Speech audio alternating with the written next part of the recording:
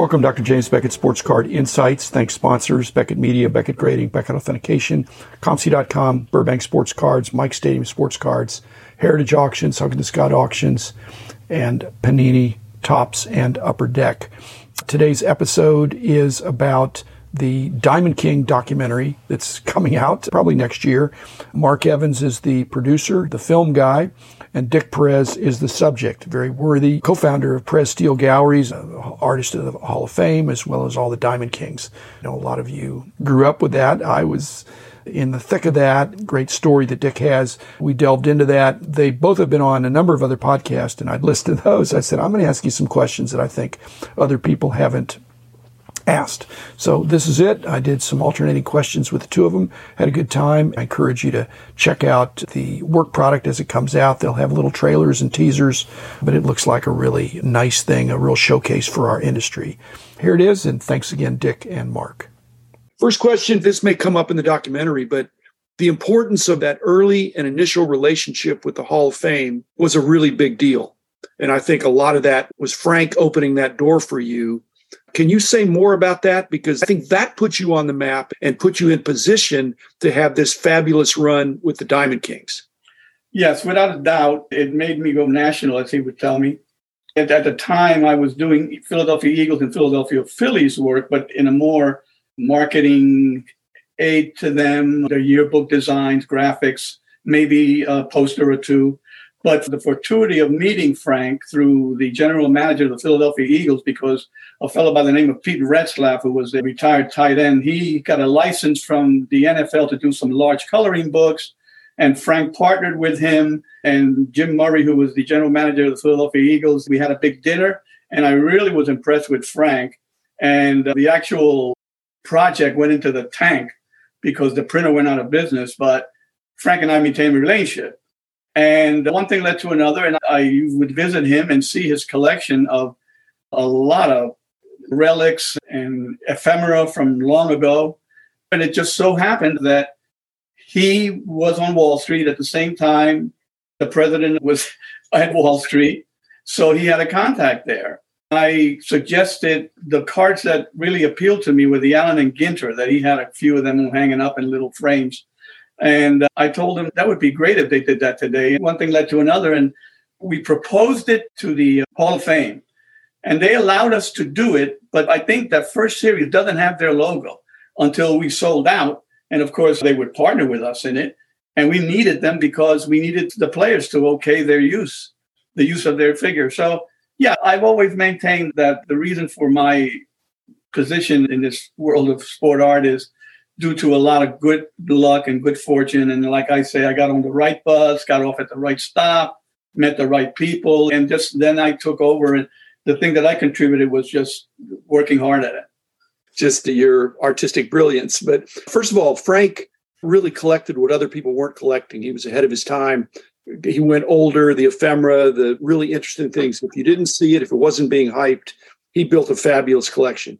Yeah. But my point to you was going to be, because I'm older as well, and I'm not promoting anything, but when I die, one of the first things they're going to talk about is the price guides that I did. I've done a few things, but that's going to be the main thing. Is the official artist of the Hall of Fame going to be prominent on your epitaph?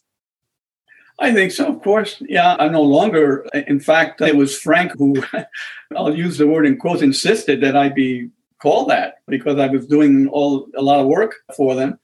And Frank was getting sponsors for them. Don Russ was somebody that he brought to them. And right. Yes, it will be that and the Diamond Kings, I must say. Certainly. Okay, question for Mark. Now that we have more women of the hobby coming together and getting recognition, is Peggy Steele going to get her fair share of credit in this documentary that you're working on? Because I think Perez Steele was not just Frank and Dick, but Peggy as well. Yeah, I had the privilege to interview Peggy a couple months ago in Philadelphia, which was a great experience. She had so many awesome stories. I think they were doing thousands of shipments per day, and she's handling all of that with her parents. And she shared some great stories. And one of my favorites is a story of Yogi Berra, where they were at the Hall of Fame induction week, and they're at the Otesaga Hotel, the famous hotel in Cooperstown. And there's a strict no autographs policy there during Hall of Fame weekend. Yogi Berra, though, is going around getting all the Perez Steel Hall of Fame postcards autographed by his fellow Hall of Famers. There's the Perez Steel Galleries Hall of Fame postcard of Frank and Peggy and Dick that Dick had painted. And Yogi goes up to them and asks them to sign their card as well, too. It was really nice getting to interview Peggy, getting to know her a little bit, and she'll absolutely be featured in the film.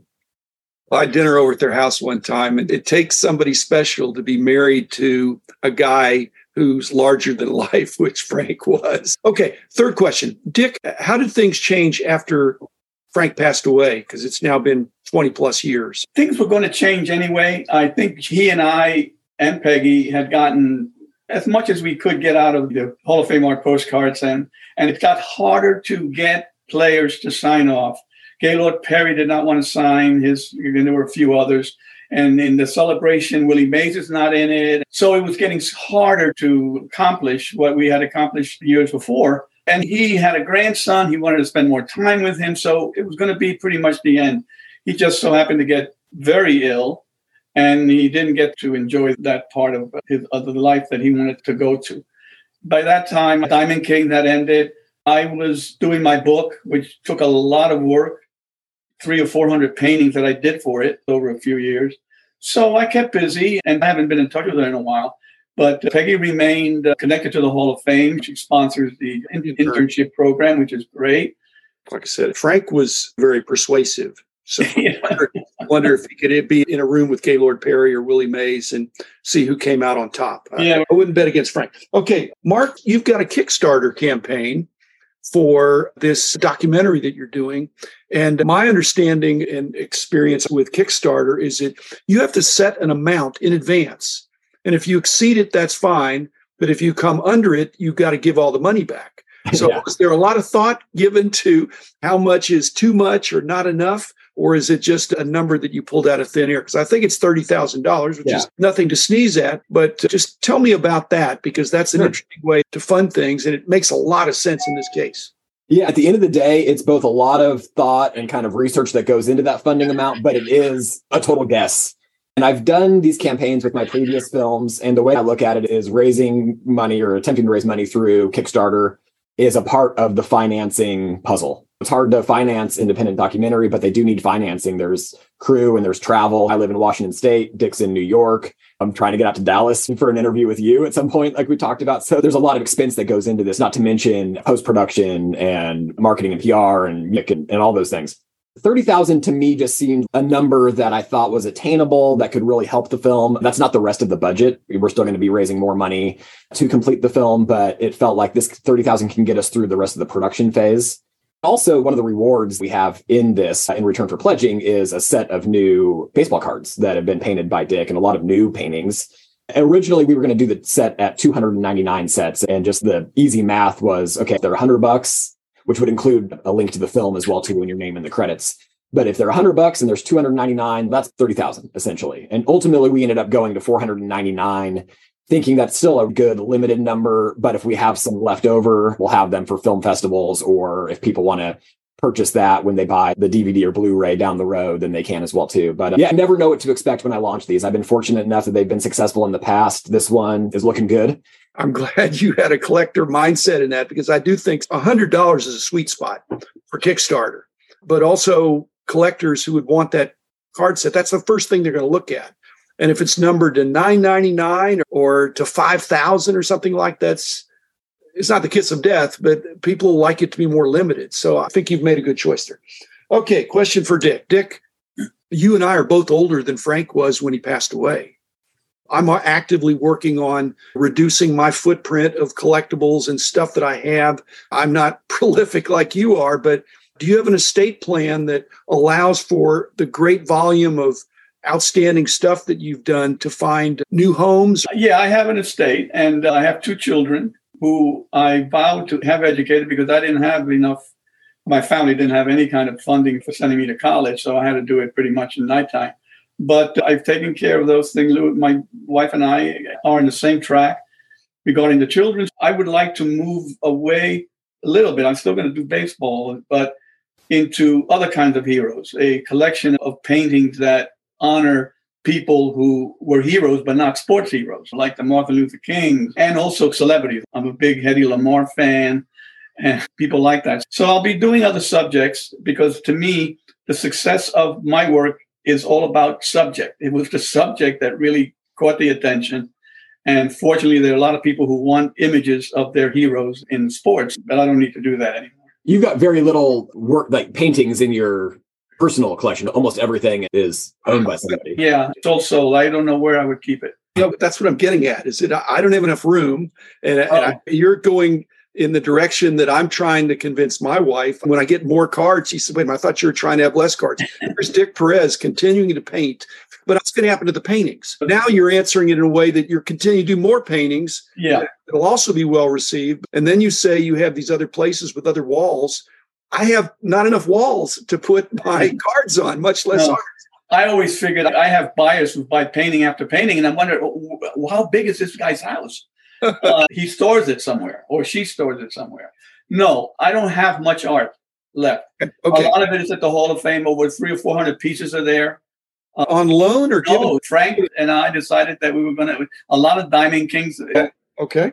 People that we thought at the time, who's going to buy this original art? So we donated a lot of the. Okay. I've got a bunch of cards and I'd like to have less every year, but I want to keep the ones that are most important to me till the end. Last question, Mark. You're doing a documentary. Compound question. Is there any cliffhanger? Is there any suspense? Or is it a pure documentary? Are there any zingers, any twists, any cameos?